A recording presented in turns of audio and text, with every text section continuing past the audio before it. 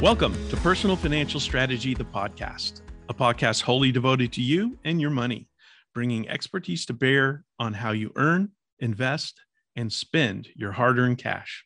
Today, we're going to be talking further about what has been labeled as the Great Resignation. This is the phenomenon that's being reported, an unintended consequence of people working from home in large numbers, having more mind time to themselves when they're working from home and becoming a little restless, career-wise, I should say. We're going to be talking with Amy McLaren. She's the author of a book, Passion to Purpose, 7-Step Journey to Shed Self-Doubt, Find Inspiration, and Change Your Life and the World for the Better. I think Amy hit a crossroads a few years ago where she found herself in that thinking spot that many of the people involved in the Great Resignation are now sitting. She did something about it. Welcome, Amy. Thanks for being with us today. Oh, thank you so much. It's so great to be here. Thank you. I'd just like to jump right in and hear about your story of when you started thinking and became a little career unsettled or restless, and what you did about it. Yeah, for sure. So today I'm an entrepreneur of 3 businesses that are all founded around my passion. But it didn't start that way. I started out as a teacher. So I was a grade 1 teacher for 10 years.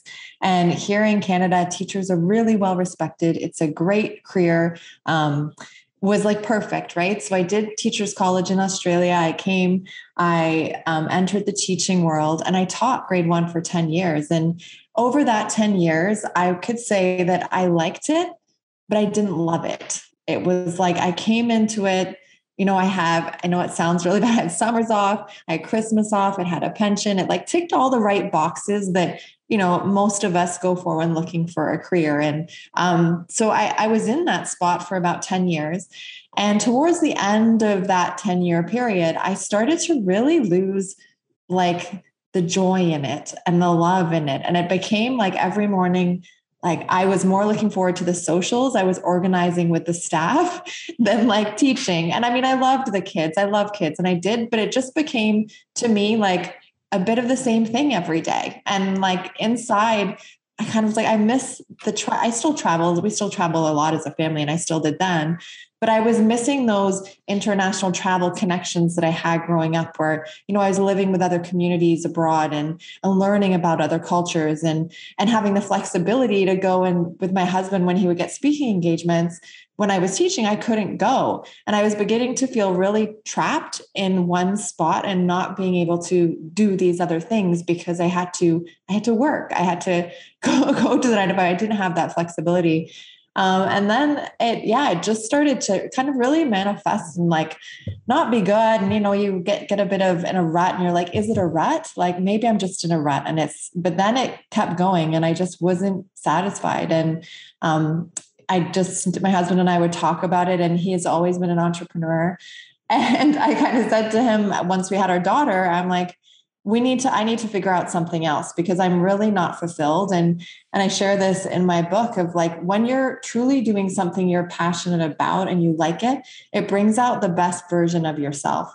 And I was beginning to feel like I wasn't the best version of myself for my kids, for my husband, for my community. I was unhappy and I didn't want to be unhappy anymore. And once we had our daughter, I went part-time and started diving into some entrepreneurial things and then eventually full-time. But it was definitely a few years to make that shift. But I was just tired. I was tired of like, I wanted to love things. Like I liked it and I enjoyed it, but I didn't love it. It didn't light me up like it used to. Yeah. And so you had been teaching for 10 years when this epiphany came along. Yeah. So it had been 10 years, and the school I worked at is amazing. I still keep in touch with a lot of the community and the staff that I worked with.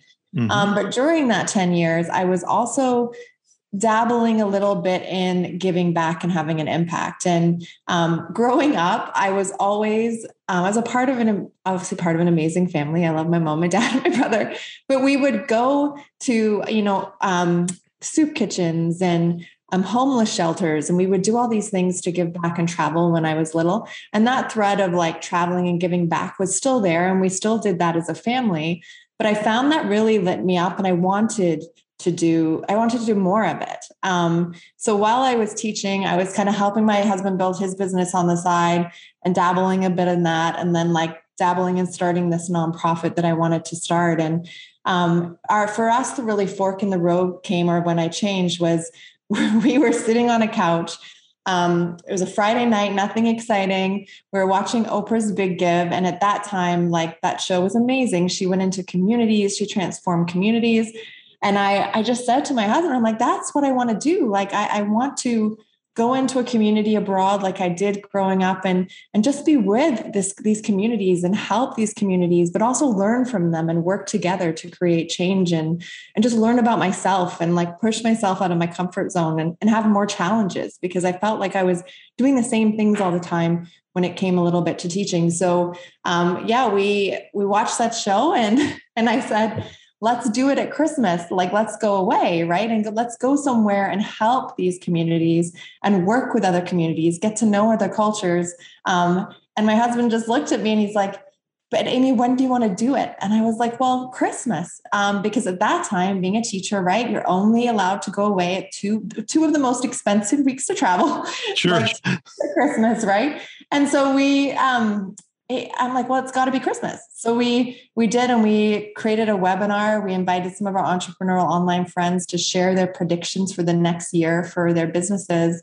And people paid to be a part of that call. And we raised $14,000 in like 2 days. It was crazy. So we took that money, we went down to El Salvador. We helped an orphanage. We lived with a community on top of a mountain for 2 weeks because I couldn't do any longer. I wish I could have stayed longer for 2 weeks, and learned about them and their families and spent time with them. And that was really the start of realizing that I wanted to go beyond the classroom. I wanted to go outside of those four walls and go back to kind of my roots of, helping others and learning from other people. And that kind of led to another fundraiser. And then as my nonprofit grew, I'm like, okay, I'm going to walk now from teaching. Like, I'll do it part-time, but our other business was also growing at the time. So I went part-time, and then enjoyed the flexibility, right? And like being able to do these different things and go to Kenya when I wanted to. And then eventually I resigned from teaching, and now I run my nonprofit and 2 other businesses as well. But that was really the start. It's like, I think you have to take action, right? You have to, when you're clear on something, you have to move. You have to begin to take a step forward, because if you don't, nothing happens. I could have sat on that couch and watched Oprah's Big Give and said, yeah, I want to do it, and I'm going to do this. And then not do it. And then we wouldn't be where we were today. And today, I'm really proud to say, we've raised $8 million in 10 years, but it's not about the money, right? It's the impact that we have been able to have, because I got off the couch and we tried, and it didn't work at the start. It failed at the start. There were some things that didn't work out, but we kept moving forward. And it all started from a glass of wine and sitting on the couch and just deciding to, enough, like, let's move and let's do something bigger. That's such a great story. Here's what I love about it. I love the starting point that you were able to sit down and identify what it was that moved you, what it was that moved you closer to fulfillment. And it was okay. You're in a great job. You were in a contributing, I'll say, job. But you wanted more, and you were able to sit down and identify that you wanted more fulfillment out of it. And then you started with one step, a small step, to move toward what gives you more life and fulfills you in a bigger way. And the other part that you just kind of threw in there, maybe you could expand on this a little bit, was It wasn't immediately successful. You've found some failure along the way, but you stayed the course and punched through. Could you talk a little bit about that? Yeah, absolutely. So, to yeah, it was difficult. Like at the start, like you look at us today and what we've accomplished, and I'm super proud of our team and like the community and everyone that I work with. But yeah, it didn't start that way. Like I said, it started on the couch. So we did the trip to El Salvador. We came back and we're like, okay, yes, we're going to do this. And at that point, I didn't know how to start a nonprofit. Like I didn't even know anybody that owned a nonprofit. So I Googled and ended up connecting with a lawyer in Toronto. And he said to me, he's like, do you really want to start a charity or do you want to do a foundation? And there's a difference between a charity and a foundation. So a charity is a corporation, it's a business in a sense. And then a foundation, there's no receiving. It's less work in a sense, like still impact, but less kind of obligations and responsibilities. So I said, no, I do want to start a charity, but it took me 2 years to get status. And it took in Canada, it takes so long. And I remember, being so disgruntled and like, oh, I don't know if I want to do this. Like, this isn't happening. And people were asking about it. Like, have you got your status yet? And I'm like, no. And it got to the point where every time I called the government, I had like my little booklet and I would write down like who I spoke to, what time I spoke to them, and what they said about my status or my application. So then every time I called them, I opened my book and I'm like, oh, I spoke to Phil on, April 2nd, and he said this. And I think they honestly got annoyed because I started calling like every other day. And then they would ask me to do this and that. And there's a lot more red tape in Canada than I think other places to get the status. But we did, and I got the status. And then we went to Ghana. And we've always had a heart for Africa. I can't explain why. I don't really know. My husband and I both have. We actually have a 10-year-old daughter, a biological 10-year-old daughter, and we adopted a little guy from South Africa when he was 1. Oh, really? Now, yeah, he's now 7. But both of us have had this heart for Africa since we met. And so we went to, after El Salvador, we went to Ghana. And that was where we learned a lot too, because we went and I felt like I was putting Band-Aids on things. I came back from that trip and I was a bit like, that didn't feel right. Like, I'm glad that we did it and we helped, but the relationship building and the community initiatives and just working with other people that fills my bucket and what I love to do wasn't there. And there were some questions about where the money was going and like, it didn't feel good. So we came back, and you got to remember, this is like 3 years later. Like this isn't like, oh, next month I decide. This is like all in the process of figuring it out. And we kind of came back and we're like, well, what do we do now? Because to run a successful international nonprofit, you need good connections. Like with any business, right? You need good people and trustworthy people and people that you can collaborate with and like work with. And so then we ended up going to Kenya, and that's where we are today. And we met a lovely lady named Irene. She is now our partner, and she has her own nonprofit in Kenya as well. So we work together. So whenever I send money from our nonprofit Village Impact, it goes to her, and then she helps distribute the funds. So we collaborate together. We work with our team together, and it feels so good because we're so community driven. We're working with the government. Every school we build, we partner with the government. So they provide and build the schools.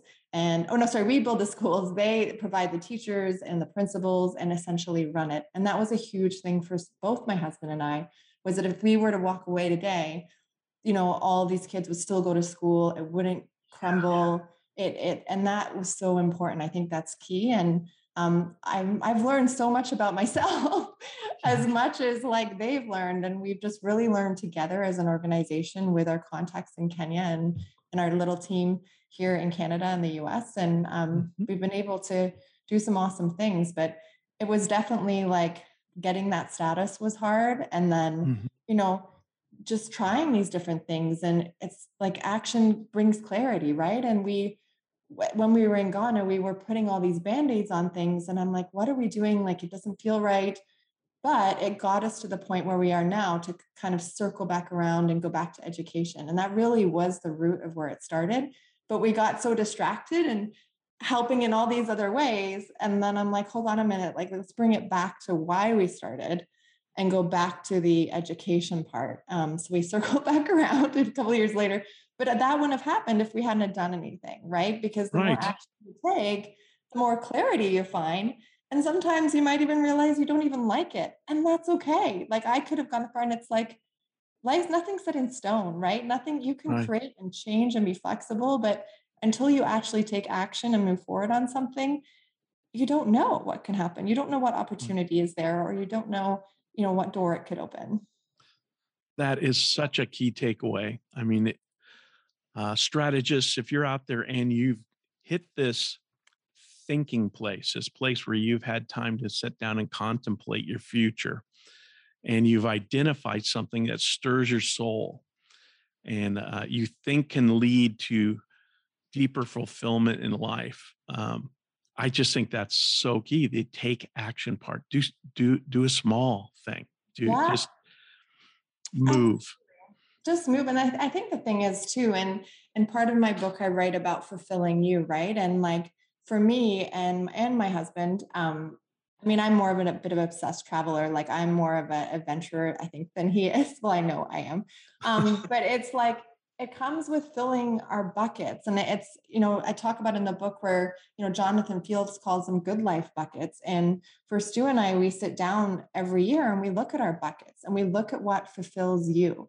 Not what fulfills you because your mom said so, not what fulfills you because society says so, or your job says, like, what ultimately fulfills you. And you've got to kind of look at that and break them down into these buckets and then make sure they're getting filled, right? So like when it comes back to our nonprofit, I always had that love for travel and going overseas and giving back. And that's always been one of my buckets. And so we were always trying to look for ways to fill that bucket a little more. So I'm a happier, more myself, right? Or more what I want to do. So I think it's important when you're taking action, before you take action, just make sure and take a moment to look at your life and put them like into buckets. So for example, like some of my buckets are, giving back and family and travel and health. And then my husband's buckets are a lot of the same ones, but his are business and nature. Like he loves being outside. I do too, but that is a bigger priority for him. So it's looking at, what do you want to put more of into your life and identifying them, filling them, and then taking action and then seeing what opportunities can come up from that. Right. Do you have any pushback, any naysayers besides the bureaucracy of the government? Yeah, like we, like in building our nonprofit, a few, but then also, I've had naysayers in my life when I adopted my little guy. Like, our adoption journey was 8 years. Like 8 years we waited to adopt our son. And there were a lot of naysayers in that. And people saying like, why are you adopting overseas? You should adopt domestically. Like, why are you still waiting? Have more of your own. And I'm like, but no, I don't want more of my own. Like, we want to adopt. And that's what we've always wanted to do. And then I've had, I've had a lot of self-doubt creep up on me when I speak on stage about our nonprofit and what we were doing about our nonprofit. And a few ways that I've kind of battled that, because I think that self-doubt piece of like, when you get the naysayers and then you begin to think like, am I worthy of that? Or should I do that? Or, and you begin to question it, right? Like at one point at the adoption, I'm like, should I be doing that? And I let these other people from their stories kind of get into my head and change my thinking. So I think when you're going through, not hard times, but you're like powering towards what you want to do, and it is different than the society puts out, you've got to remember that, one thing I always say to myself is I've done hard things before. You've got to remember what you've already done. Because I think if you're at a point, right, in your business and you're doing something different, and then all of a sudden you get people, well, why are you doing that? Maybe you shouldn't do that. And, but then you've got to remember when you're talking to them, you've done hard things before, like you've done it before, or maybe you've done something similar before. Like when I speak on stage. My husband is way more, he speaks on more stages than I do and is way more comfortable with it. It's not really my jam, but I do it to get out of my comfort zone and push myself each time and to show my daughter what's possible, right? I do it. But then every time before I'm like, okay, I've spoken to people before. I've done this before. I can do it. It's no different. Like, and then I remember like I've been on a stage before and I've literally fallen off a chair. Like I've been on a nice dress. I've had this nice dress on. It's not a stool. It was in Dean Grazioski's stage and there was 4,000 people. And we come out and we're talking about the charity and we're on these little stools and I already shake like a leaf anyway, times that by 1,000 because I just get so nervous. And I'm like on the stool and I kept like sliding down the stool and I was like, oh no. And I kept trying to move up and I kept sliding down and Dean's like, Amy, like, are you okay? And I'm like, oh yeah, I'm great. And meanwhile, I'm thinking in my head, oh my goodness, like this only been 1 minute and I've got 45 minutes and I'm trying to like tell the stories and like share about our nonprofit and running a business as a family and all that stuff. And then, so we're sharing. And then a few minutes later, the crowd just starts cheering. And I'm like, why are they cheering? Like, it's not really a cheering moment. Right. And then I see one of his staff came out with a big chair for me to sit in because they were watching me struggle on this bench in my dress. Oh my gosh. I know, it's so embarrassing. But I remember those funny things. And I'm like, I've been That's through great. I've done it. I can do it. And then I think another tip just quickly is kind of goes on what I mentioned earlier, but it's just remembering that remember to live your story because oftentimes other people's stories and other people's views come to you and that's their story. It's not your story. So for example, like my friend Alyssa, she was my trainer for a couple of years and she was like 10 years younger than me. And I was doing one of these adventure trips for one of my businesses where we were riding motorcycles across Morocco. And it was a bit crazy. She's like, I'm like, you should come. And she's like, yes. Like, I want to. I'm like, perfect. And then the next day I go to her and I'm like, okay, this is where you deposit the money and like, blah, blah, blah. And she's like, oh no, I can't go now. And I'm like, well, why? Like, how come? She's like, I really, really want to. And she's 28, right? 29. And I'm like, okay. I'm like, why? And she's like, well, my dad said I can't go. And I'm like, what? I'm like, what? Like, you're 28. And she's like, well, I didn't say that to her, but like, she's, you know, okay, like, that's fine or whatever. And then we come back and she's like, I'm so bummed I didn't go. And we talked about it. And that's the thing. She was living her dad's story, her dad's fear, right? She wanted to go, but this fear had been passed on from her dad. It was probably passed on from like his mom. And for him, like travel, he's a phenomenal guy. Really, he's helped me like with stuff in our house. Like he's great. But for him, travel is Florida and home and like up north in Muskoka. Like that's what he loves to do. And that's where he feels secure. And like, he's not really into adventure and travel and international, but she is, but she let other people's fears and other people's stories, and especially her dad's story, stop her from doing what really lights her up and what brings her joy. So I think you've got to make sure that make sure it's your story and you're doing like, what you're doing is your purpose and brings you joy, and it's not somebody else's. And don't let anybody, all those naysayers and the people that question you, it's not you, it's them. It's the stories that they're telling themselves that then they're kind of sharing with you. So you've got to be mindful of who you talk to, right? And who you connect with, because we've got to fill our brains with good things. And not to say it's healthy to go through hard things and that as well, but you really, really have to be mindful not to let all of that come inside and change your thoughts or change your direction. Right. That's a great word. And one of my mentors, John Lee Dumas, he has this saying that he repeats often. It's all about environment. It's all about who you hang out with. And he says, you are the average of the 5 people you spend the most time with. Yeah. And that can sway you in a bad direction and in a awesome direction. So it's just a thing to be mindful of uh, kind of keeping company with people that at least are in alignment with your vision. Yeah. If not encouraging it.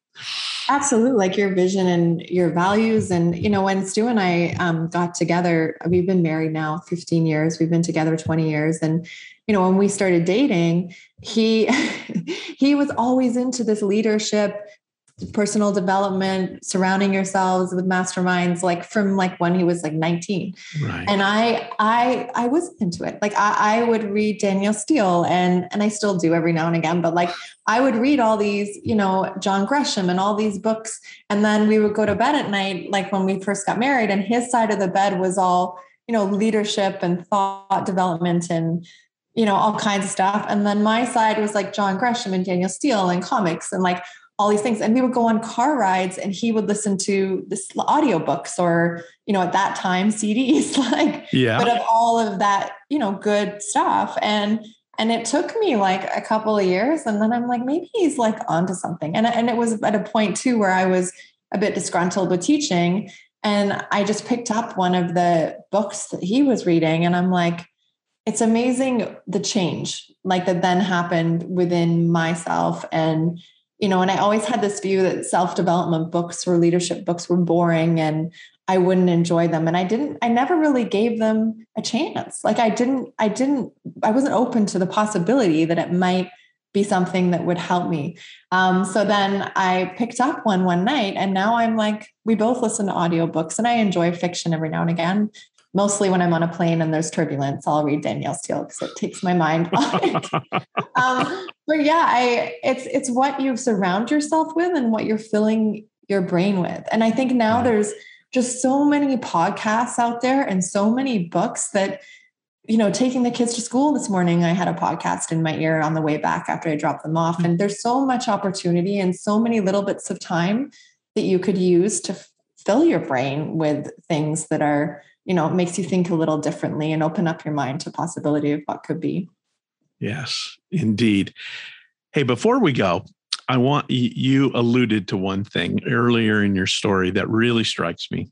And it's actually strikes me in a timely way because I'm just starting to think about this. You stated that over in, I think it was Kenya, that you build schools. Yeah. And that, you kind of did a drive-by statement of deriving some fulfillment, knowing that goes on, that schooling, that education, that gift to that country and that village goes on even when you're not there. Mm-hmm. And that's a legacy and leaving a legacy. And I hope that those of us that are thinking about the great resignation and maybe taking a new direction in life, I hope we're thinking about that too, adding that into the mix because it's such an opportunity. I mean, for those of us that have worked for corporations for a long time, we don't have many deposits in the legacy bank. And you are clearly building a legacy. And I just wonder if you could talk to that a little bit. For sure. So, what's funny? I wrote the book because I had so many people come up to Stu and I after we had presented or myself and say to me I don't have XYZ, or I don't know how to start a nonprofit, or I don't have enough money to donate a classroom, or, all these obstacles they were putting up. And it used to drive me crazy because you don't have to start a nonprofit. You don't have to start a charity. You don't have to run multiple businesses. That's the way that we've gone and we really enjoy it. And that's for us, but it's not for everybody. And that's okay. You can still leave a legacy and still leave an impact without starting a nonprofit or building a school in Kenya or building a classroom. A legacy to me are the little things that we do every day that add up over time. So it's even the pleases, at Starbucks and just saying thank you for your coffee or thank you for your tea. It drives me nuts when I see people that are just don't take the time to say thank you, or don't take the time to say please, or open a door for somebody. All those little things don't cost anybody anything. Right. And it can change somebody's day. it's the please, the thank yous. It's, it's even if you're interested in having more of an impact within your business, it's like sharing that with your community of staff or your community and talking about how can we make that happen and kind of interweaving it into your business where maybe it's a percentage of sales, or maybe it's your time. And as a community or as a staff, you go and you participate in a give back activity. Or maybe it's sitting on a board of an organization that you feel drawn to or fills your bucket up a little bit. Like that's a way of giving back and leaving a legacy and having an impact too. I know what we do, or what Stu does in one of our companies that has a lot more staff, is they do a kind of a community give back, and that every quarter they ask their staff to submit or to do a short video on their on their meetings of an organizations they want to support. So this business that Stu runs called North Results, they actually fund our overhead of our nonprofit, number one. But the number two, they actually do quarterly give backs locally. So they have their staff submit organizations that they think would be benefit from support and to who to donate the money to and present it. And then the staff votes on who they're going to support that quarter. So they've had like soup kitchens, they've had a soccer team with shirts, like they've had a whole bunch of stuff, but it's really neat because they're involving their community, right? And when you build that connection and you involve the community, involve your staff in that, they want to be part of something. Everyone wants to be part of something that has an impact. And it doesn't have to be a classroom. Like it was soccer shirts for a soccer team the other month, I think. Like, but that's all important. Like that soccer shirt is just as important as the school. Like, there's no impact, has no, how do you say it? Like no, it's all important. Do you know what I mean? There's no one that's better than the other. And I think a lot of people get so stuck in thinking they have to create some big organization, and you just don't. Like you can have an impact today, and it's those little things that you do that can. I mean, even in your personal life, we love to do mega surprises, and again, because my passion is travel, before COVID, we would surprise a family or even a stranger with a plane ticket somewhere, or, take them on a trip, or, infuse that into our family life and our community too. And it's always connected to your passion, because I really believe that like your passion is your purpose and what you love to do. It's then using what you love to do to leave more impact and to do more good in the world. I love the order of those. That is awesome. Totally possible. And it can start today. It could start tomorrow. Like anyone can do it. That's a great message, Amy. Well, our time's about up for now, but I would like for our listeners to know how they can A, get your book, and B, get in touch with you. Yeah, for sure. So my book, Passion to Purpose, you can obviously order online on Amazon, but it is available at most Barnes and Nobles. If you're listening from Canada, we have Indigo. So Indigo's bookstore, Kohl's, any local bookstore has it, and even some airports. I've seen it at a couple of airports, which is fun. And then, of course, Amazon. And then if you also go to passiontopurposebook.com, you'll see that there. And if you want to connect, I'm most active on Instagram at Amy Dow is my maiden name. Amy Dow McLaren is where you'll find me on Instagram. Thank you very much. And Amy, thanks for sharing your message today. It's one that is impactful and has legacy. And I think those are two key points to all of us who are dreaming about what the next thing in life is. Awesome. Well, thank you so much for having me. I appreciate it. Okay. Thanks so much, Amy. Thank you.